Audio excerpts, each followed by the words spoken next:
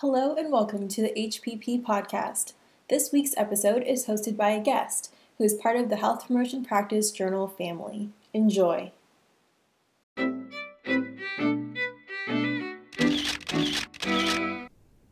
So welcome everybody. This is a special, total special, super special Very podcast special. edition. Totally special, isn't it, Bob? Here today, I don't even have a title for this, but this is like the man behind, the person behind some of what the showed questioning method for photovoice. Totally excited to talk to Roy Shaffer today. My name's Robin Evans-Agnew.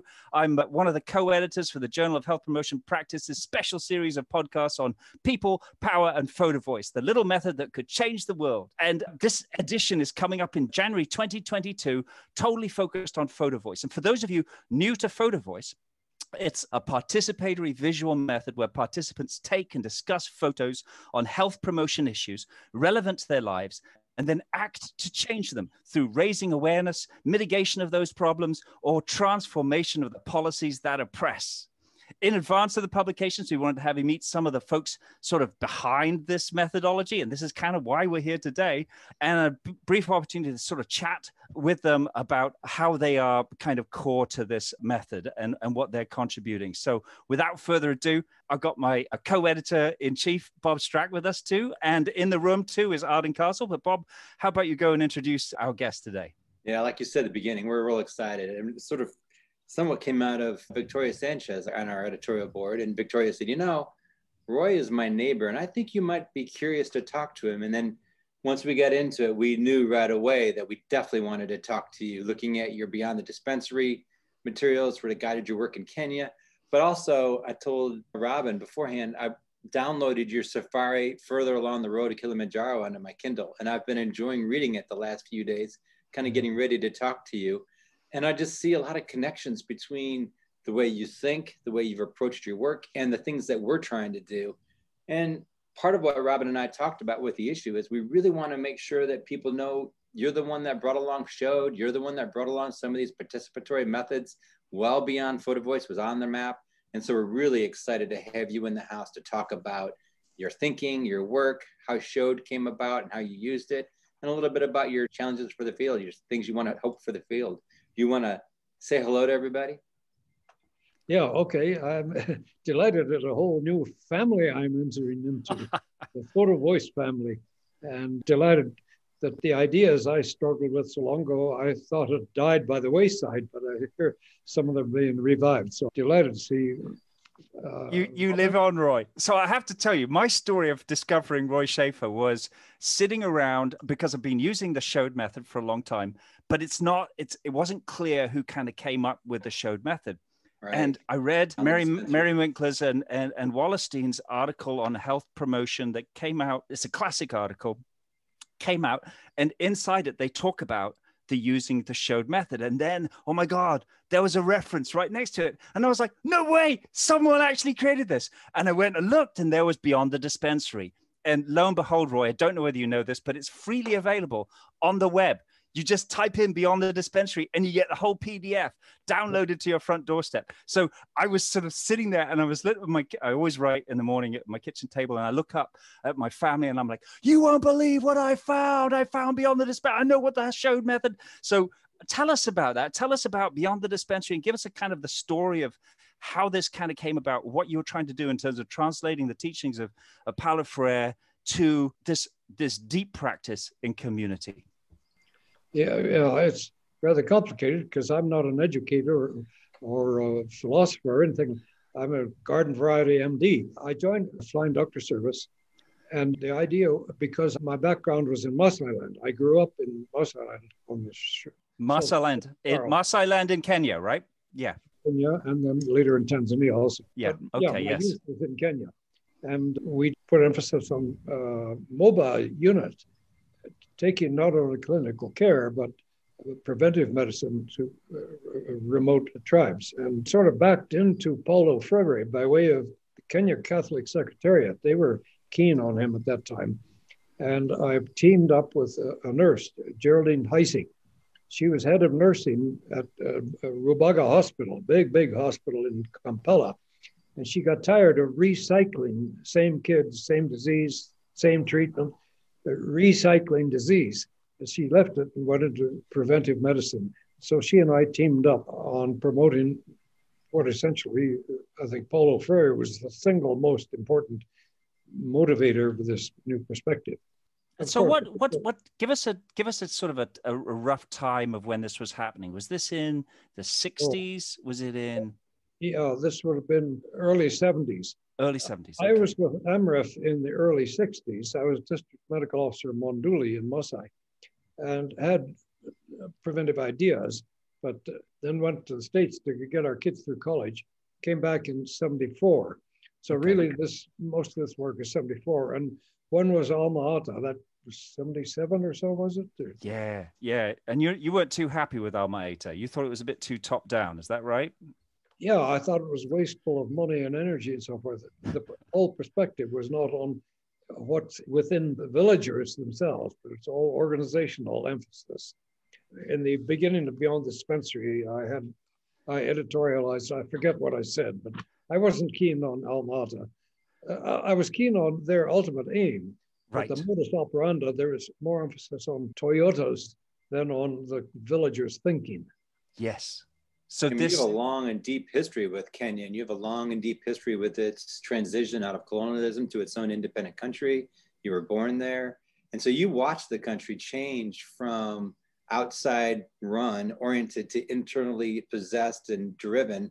And I think you were part of that movement of MD to public health, right? I mean, you were seeing a need for infrastructure development. Yeah. Oh, and I changed, of course, myself. I mean, yeah, me and my parents, our outlook on racism back then, today would be seen as horrible. So I sort of philosophically evolved when the light dawned on me. So can you talk more about these? You are a mnemonic person, right? Absolutely. So you came up with these ideas around Lepsa and starter and then the showed. But take us through each one of those, because Paulo Freire is not easy to read for a lot of people. Oh, you got them written down. There you go. Nice. As I said, I was introduced to Paulo Freire by some people Catholics who were working out in the bush and had a bottoms-up perspective. But I struggled with them because I couldn't understand. I think it suffered in translation, but he had a 5-point thing in English, and I can't remember now what the words were, but it was supposedly a distillation. Okay, I thought that it needed simplifying for the sake of my Kenyan colleagues for whom English was a second language. And out of that came LEPSA, which is learner-centered problem posing, or Paulo Freire would call it a code, self-discovery, not being anointed or a funnel put on your head, but self-discovery, and then A stands for action taking. So that's LEPSA. Very Freirean. Yeah, and I like how it's sort of, we've been talking about dialogue and the importance of dialogue in terms of the awakening of critical consciousness, but this idea of problem posing self-discovery is great, but to have that beginning be learner-centered, it flips the table in terms of how you approach it as a facilitator, right? If you're coming in from the outside, it's no longer about you, and it's no longer about your direction. It is learner-centered. Powers in your community.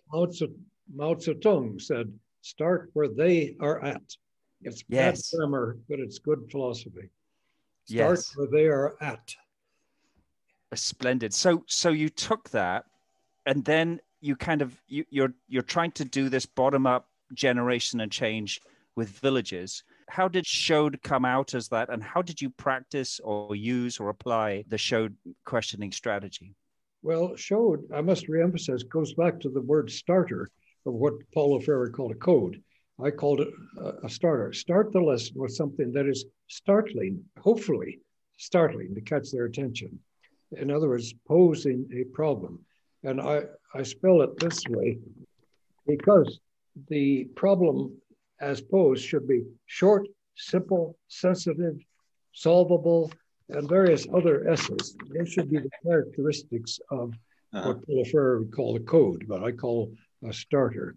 Posing the problem in a way that gets through to their thinking. And then, having posed the starter, having done this little play or riddle or whatever you want to call it. Then you analyze it, sit down with them. You've done the starter. Right. Then say, now, look, let's go dissect this. Let's go over it with a fine-tooth comb. What did the people see? Or you talk to the learners. What did you see? That's mainly specifically what physical objects. Right. Did they see an egg or did they just see a stone? Did they see a mother going to market or did they see a prostitute? What physical thing? It's simply clarifying that they saw what you hoped they would see. Right. And it's learner centered then inside that, right? Because it's from their perspective. Yeah. And then the O, is that our problem? Do we have such a problem here? And it's a confession, you might say, in a way. And then why is this problem? What are the causes? And of course, that's an unending spin, but another W could be, what if we do nothing about it? And then the final D is, what are we going to do? Action. Let's transport this knowledge into action. Money, men, materials, and be very specific. Who? Sarah, John, Joe? Who's going to do it? When? Tomorrow or milele? Swahili for never, never, never. And more the D's, a series of D's, men, money, and materials, actual implementation of the solution. And I got the impression from looking at your materials you developed while you were doing this work, that you were very in tune to the fact that you needed space to analyze the problem, to really think about its angles before you jump to solutions. It seemed like you were really staging some deeper thinking around the issue before you jump to an action. Is that correct? Oh, yeah. The starter, SSS starter, one of the rules, the cardinal rule is the solution must not be included in the starter. Right. You mustn't give away the solution. You must let them discover the solution to the problem, their own thinking. Each learner must have his eureka moment, where aha, or as they say in Swahili, lo, L-O-H, exclamation mark, the eureka moment. Don't rob them of that by pouring the solution of the problem into the mix. Because you came into this and we were talking about how this relates to photovoice, I just kind of make the tie for you. Robin and I do photovoice research. And one of the things that we do with photovoice is we have the people in the community take the photos. Those become the codes. Those become the starter material, right? Yeah. And once that material is put in front of the group then it does exactly what you described there, which is starting with basically, what do we see here? How does it relate to our lives? And all the way down to the action. But just like you, I've discovered that we need to take the time to really look at the angles. But within photovoice, the photos are being taken by the community folks themselves. That becomes the code, and the Freirean code that then gets discussed using the method that you developed. So you need to know that the showed method is being used repeatedly around the world to dissect and dig deeper on these coded photos. Yeah. Oh, I'm delighted to hear that. I went to Nicaragua once to help, and somebody there translated into Spanish. The words were fiddled a bit, but the same principles applied. Nice. We did it with our group. We made a mnemonic for that as well. And I've found another one online as well. So a couple of people have written about translating showed into different questioning strategies. So big legacy, Roy. How does this for you? How does this translate in the work ahead? You've had a benefit of seeing, medicine do kind of several flips over its time. The field of medicine, the field of health promotion, health disease prevention. Where do we go next? How do we get out of this mess? What do we need to do? Where's the urgency? Right. Well, again, it's psychological, and the hinge pin, I would say, is the lowest paid health establishment worker or the community health worker herself. Ideally, the community health worker, but that's very different in different places. But that community health worker, in my ideals, is a woman who's influential enough, who is successful enough in her own life to have made a success with her kids, and is thus influential on the rest of the community to plant the seeds. Now, the community health worker can be a man also, but because women are closer into the MCH stuff, they are more likely to be good people. So, and I've been retired a long time, and I don't know what the state of the art is, to what extent that those people are hinges of progress. The hinge pin, let's put it, the hinge pin of progress. So would they themselves, would a community health worker themselves employ the showed questioning strategy in their work inside the community and all of the other ones, the starter and all of those other things you've talked about? Is that your vision? That's really, these are techniques to be employed by the community health worker. Ideally, yes. We never got near that. In my day, we were still trying to train trainers of community health workers. We were trying to imbue these things in them. Geraldine Heising and I started what's called TOT, T-O-T, training of trainers of community health workers.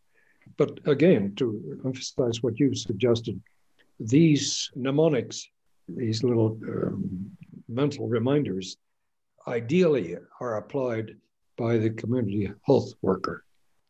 That's fantastic. I think we got to end this segment, but Bob, you got one last question for the good of the order. I mean, I just like the fact that he went to the influencer, right? The decision maker, the influence in the community, which is part and parcel of what photovoice is all about. So your thinking, your philosophy is deeply embedded in work that's ongoing and continuing. And we owe you gratitude for the work you did and the fact that it's guiding the field. So thank you. So that's it. That's the end of this mini segment, everybody. Stay tuned. We might have some more podcasts coming up as we get down the line to looking at how the issue is unfolding. We got plenty more people to talk to from Bob's team as well. So we'll come up with more ideas, but this has been the end of this short podcast series. Thank you very much. And thanks again to Arden Castle, who's pulled it all together and making sure it's all on the Health Promotion Practice website and Inside Sage journals. Thank you.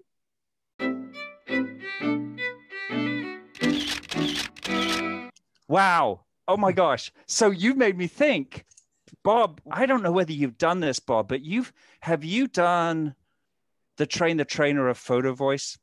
Yes. Like, okay. So that is like having the community health worker do the showed questioning, this vision that Roy has for the community health worker becomes an agent of change. The word health is something different. It's not like tied to a clinic. It's not tied to a health department. It is doing something different. It's an agent of change inside of that.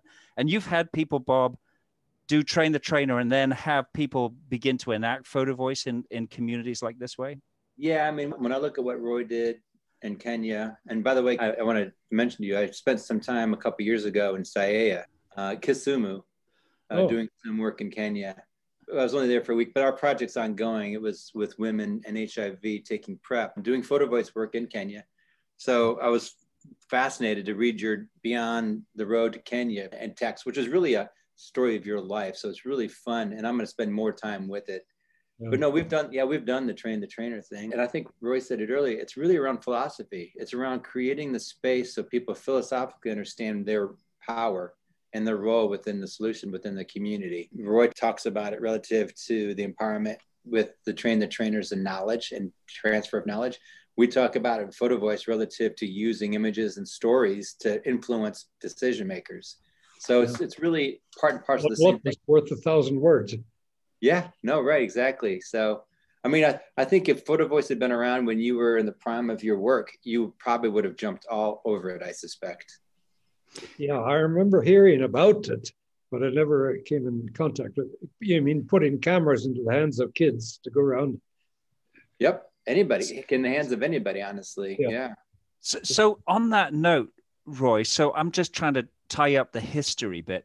How did Minkler and Wallerstein hear about your work beyond the dispensary? Were you connected with the University of Albuquerque? Were you sharing tools? Were you doing lectures? How did they hear about it? Ed Bernstein was part of that too. No, Penina Ochola and I were running a workshop in Nairobi, and Nina came and sat in on that workshop. Okay.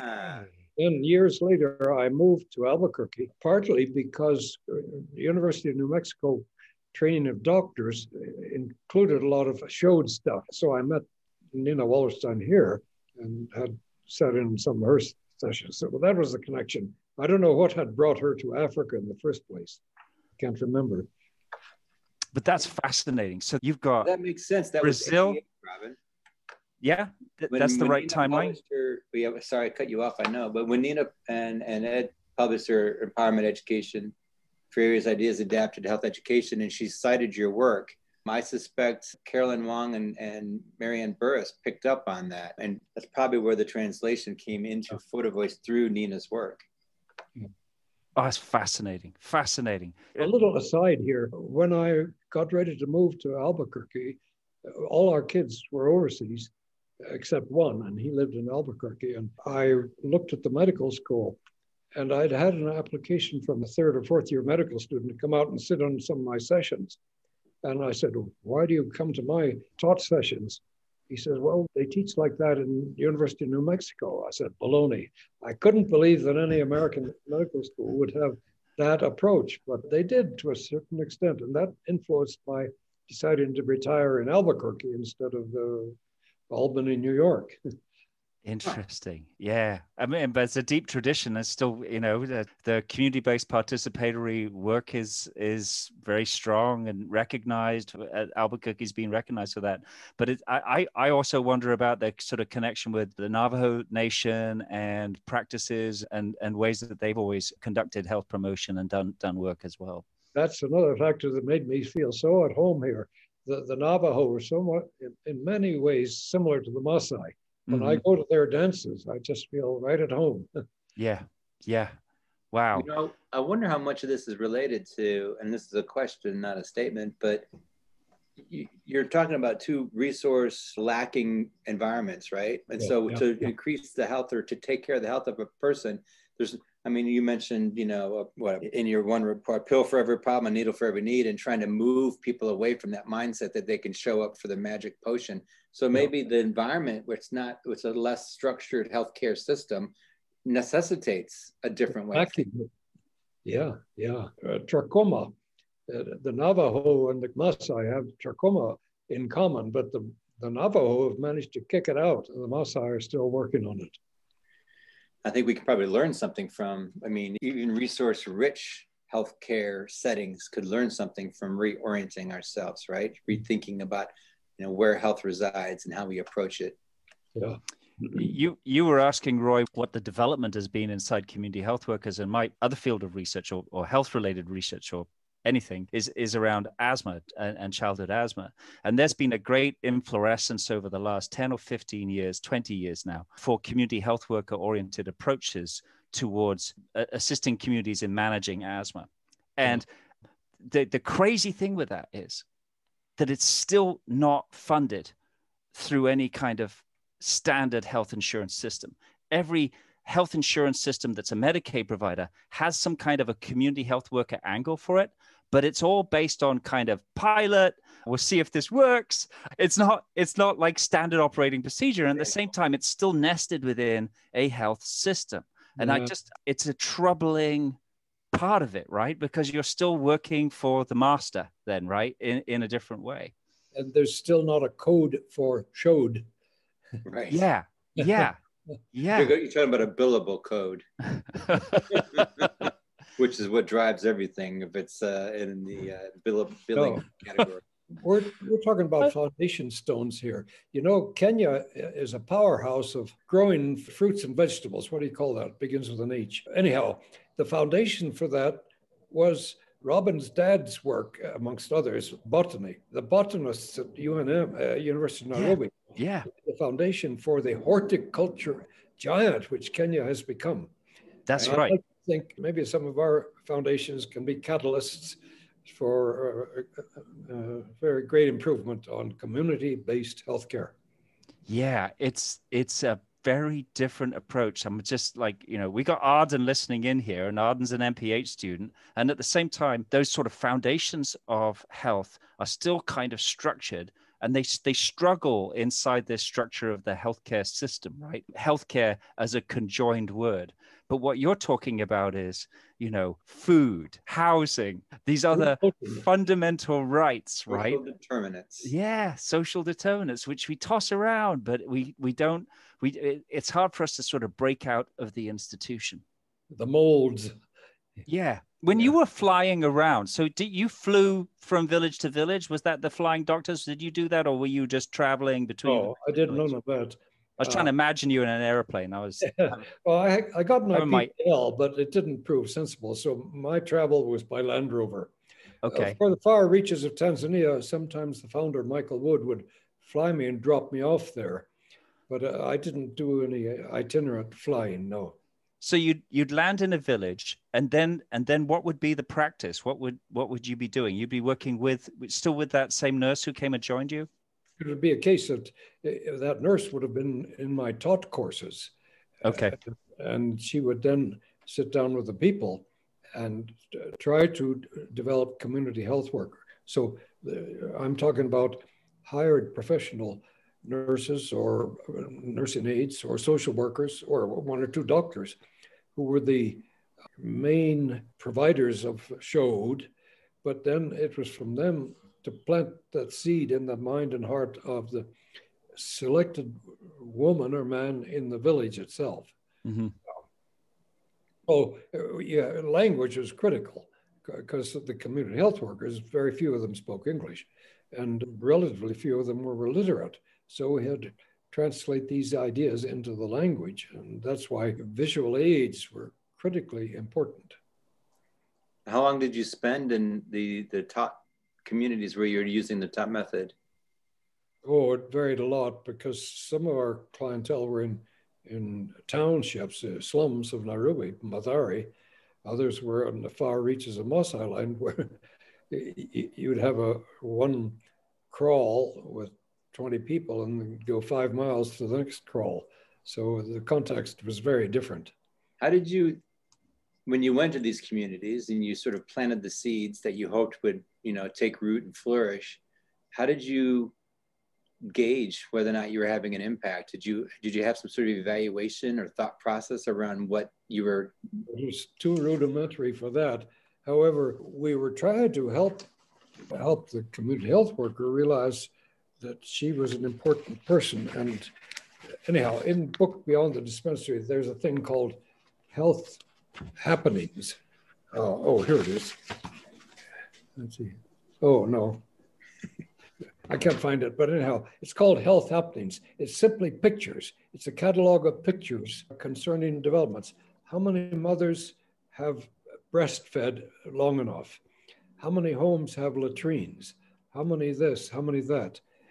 And you say you visit her every 3 months. At the end of 3 months, what is the difference in those numbers? They're illiterate, but they can still count. And right.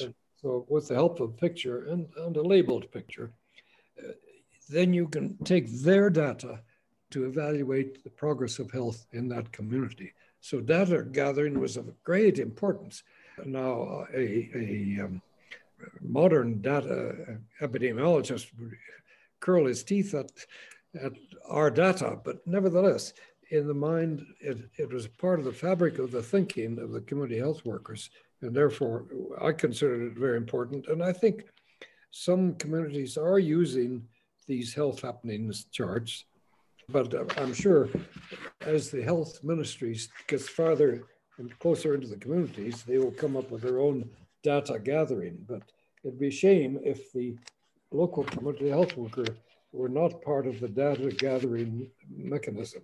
Yes, perfect. That's we have one of, well, probably more on our editorial board. But a particular person I'm thinking about is Ryan Pettaway, who talks about really this needed revolution inside epidemiology, Roy, towards social epidemiology, right? To have people run their own epidemiology and to pick the indicators that matter to them, right? Instead of having someone from the outside go, we're going to count race because that's important to us. That's right. Health happenings. Health happenings. Page 48, I think that is. I was pulling it up just as you were. I've got an electronic version of it. So in terms of communicating stuff, so maybe you're not communicating around evaluation stuff, but you did this radio show. Roy, it's funniest story because I couldn't get this in America, this hard copy book, and it was going to be too expensive to have it shipped over. So it sat in my dad's house in Wales. He's like, "When are you going to come pick this book up, Rob?" And I'm like, "Well, I'm going to come visit you soon. And I'll get this book." But it was in Britain, in some library in Britain, and I was able to get it as they referenced it. But you did this whole series of radio talks around health education, health promotion. How did that come about? What was sort of going on in your mind and your evolution in terms of thinking that that's what you needed to do next? A predecessor of mine at MREF had given a weekly talk on health, and it got a bit sophisticated. It was all about disease and cure, and he was a professor, and he left and wanted me to take over. Well, that wasn't my style. So, but the Kenya Broadcasting agreed to take whatever I would give them for a 12-minute talk. And so I decided to give emphasis, start where the people are at. Again, a bottoms-up approach to some of these problems. And we ended up with 100 talks on Voice of Kenya radio. That was pre-television. That's fascinating. So that went out to all of Kenya, right? That's a national broadcast. Yeah. And I was surprised how of the response. I was at a conference one, and some bishop pulled me aside. He said, "You know, I really like your program." My father, a bishop of the Anglican Church, would, but then often had many semi-literate people way out in the bush to where the radio went. The radio went further than Amref went, actually. And many people there said, "Oh," they'd talk to me and they'd say, "You know, you sound just like that crazy guy on the radio." You're a humble celebrity is what you are, a humble celebrity. But that's the work of health promotion, right? I mean, you figure out the landscape you're in and you figure out the ways to communicate the message. And I think you just said again, I developed it from the bottom up, not from the top down. I'm not going to go, this is the disease I need to talk about, and I'm going to talk about it first with physiology and all the way down. You talked about it from the living experience of encountering that things. Start where they are at. Yes. See, Robin, he has a lot in common with you. Coming out of the nursing background, you've moved and realized that the fun is in public health. Yes. We're a small corner of nursing, but yeah, for sure. When I finished college, I went to London University for a course called Colonial Education. Oh my gosh. And my mentor, my tutor was Nick Evans, a real Welshman. Oh, there you go. Nick Evans, Colonial Education. So what was that about? What was it, just about how to go out and educate in the colonies? Yeah, right. And oh my gosh, that's so great. Cabbages from their bondage. Oh my goodness. So did you feel? And we had a wonderful time in Wales. That was like another colony. Yeah, definitely. We've had a lot of fun with the English over time in our country, but we maintained our language. So you probably left at around the time when the language is really under threat and the Welsh language has survived. And you taught the world how to sing. That's right. Yes. You know, when I did spend some time in Kenya, I noticed how much, and I think this was somewhat a result of its colonization, but it's a very Christian country, more so than any place I've ever experienced. Very much so, by label at least. And the amount of homegrown and expressed music from the people is everywhere. They're so joyful. The people are so joyful and they're so pleasant and so curious and just really, really interesting folks. Mm-hmm. Yeah. Sure, fascinating place. Yeah, you worked in Kisumu? Yeah, right. I worked with Kwango Arga. She has an organization called Impact RDO in Kisumu, but they work in that region with the tribes in that region. I hope to go back. I also, in preparation for reading about you, kind of absorbing, doing a crash course in Roy Shaffer, I reached out to a friend of mine who has a degree from Wheaton, who was a professor at Taylor, asked if he knew about you, and he said, absolutely. My wife's father hired Roy in Kenya. His name was Bill Sen. Oh, yeah. One of the greatest bosses I ever had. Yeah. So, I just was so all these, you worked, Henry Mosley came and worked with you. He was a colleague of mine at Hopkins. He was retired or nearing retirement when I was up there in Baltimore. And so just a little small world kind of thing. I bought Henry Mosley's washing machine and dryer in Nairobi. That's great. But yeah, Bob Aronson said a lot. He said he definitely knew of you. I don't know that he knew you, but he knows. Yeah. Actually, he said he trained your niece, probably at Taylor, I would imagine. Yeah, that's right. Yeah. So a small world, and he had nothing but glowing things to say about you and the work that you do. Yeah. Oh, Bob Aronson, he was Seddon's son-in-law, right? That's correct. Yeah. That's correct. So there's this sort of legacy, right, that you've left us inside our sort of corner of the research world in terms of qualitative research, Philosophy. Bob, philosophy, social change, orientation, and this call. Bob and I have been sort of battling with a little bit with does photo voice have relevancy anymore, right? Everybody's taking photographs. Photographs are empowering, certainly, but tons and tons of people are doing this. People don't watch still images that much anymore. Maybe they do more. But it's interesting that the passion and the challenge in front of us for community health promotion is still there. It's still raw to me. What's gone on in this country with both racial division, white nationalism, and this abuse of power, and a healthcare system that we all knew was broken, being even more broken through this. What's to be done with us? What should we be doing as educators differently now, given what we've seen this last year?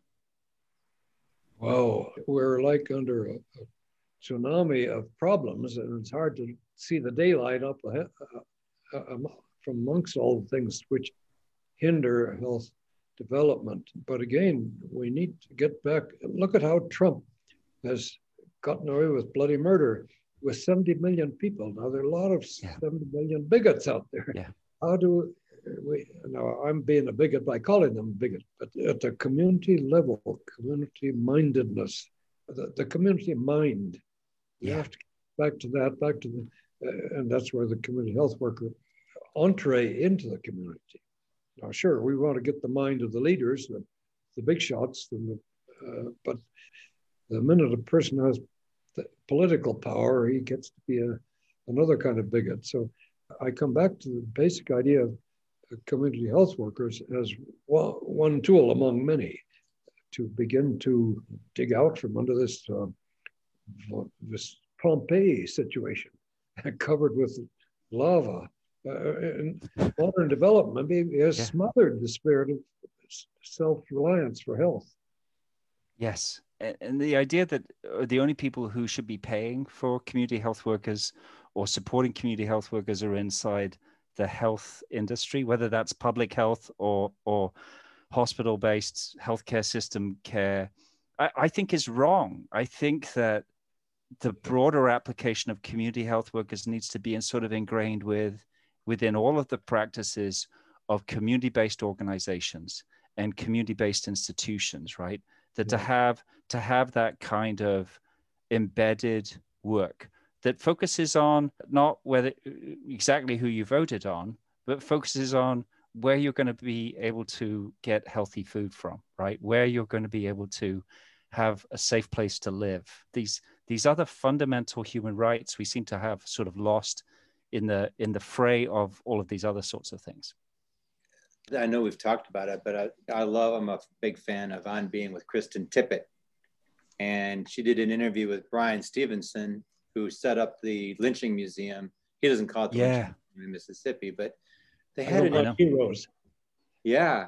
And he made a comment. They were talking about Robin's question, which is, where do we go from here? And Roy, you correctly point out sort of this morass of problems. And one of the things they talked about was all the bones, the skeleton of our community, our society. But what's missing, what we're challenged to, are the things that's holding us together, the sinew that holds the skeleton together. And the sinew being the belief in truth, the belief in science, the belief in community, those things that connect us. And so, Robin, you gave examples of things that connect us. But when we talk about photo voice, and we talk about that thing, that sinew that holds us together, to me, it's story. It's that humanity that connects us. And the image, with the caption and the stories that go with the image is an opportunity to build that sinew, to build that thing that holds our skeleton together. I think Roy's lived his life that way in his work. You can see it. Well, a new enlightenment. Yeah, right. Yeah, a new age of enlightenment. Yeah, okay, yeah. Because the British invented that one. We need a new one. Of course. Because that also added colonial school as well. You're going to colonize the India too, is that it? You're a good Welsh. I like to think of Albuquerque as being a center of an enlightened practice that attracted you there. Yeah. The medical school, at least. Mm-hmm. And medical schools that reinvent the way they think, that encourage people to sit down cross-legged on a floor and listen, right? Listen. Yeah. It's magic. More Roy, listening, less telling. I used to talk about AID workers in East Africa. I most appreciated those who had some cow dung on their shoes. Always trust someone with cow dung on their shoes. That's it. That's a good lesson in life. If you're too polished, you're not to be trusted. Bob always likes to go out with a joke, and I think that's a pretty good one. It's certainly a good life lesson. You guys have left me feeling like I had taken 3 bottles of wine. Roy, this has been an absolute, I can't tell you, I was like a giddy school person this morning when I woke up thinking, oh, I am going to be talking to someone I've been reading about, thinking about, and just thank you for what you've done for the field, even though you didn't really imagine photovoice as being someplace this was going to be applied. But your words have reached out across the world, across nations. This journal coming up is going to be a reflection of that. Sure want to make sure you get a copy of it when it comes out. So stick around for another year, because you know how journals are. But when it comes out, we'll be sure to send you a copy, and you'll see your work being talked about inside it. Send me any other references you think I should be aware of. Okay. Sounds good. Thank you so much, Roy. Thank you, Bob. Thank you, Arden. This ends our final series. So this ends our present series, but stay tuned. There'll probably be another one. Okay. Cheerio. Bye-bye, folks. Bye-bye. Bye, all.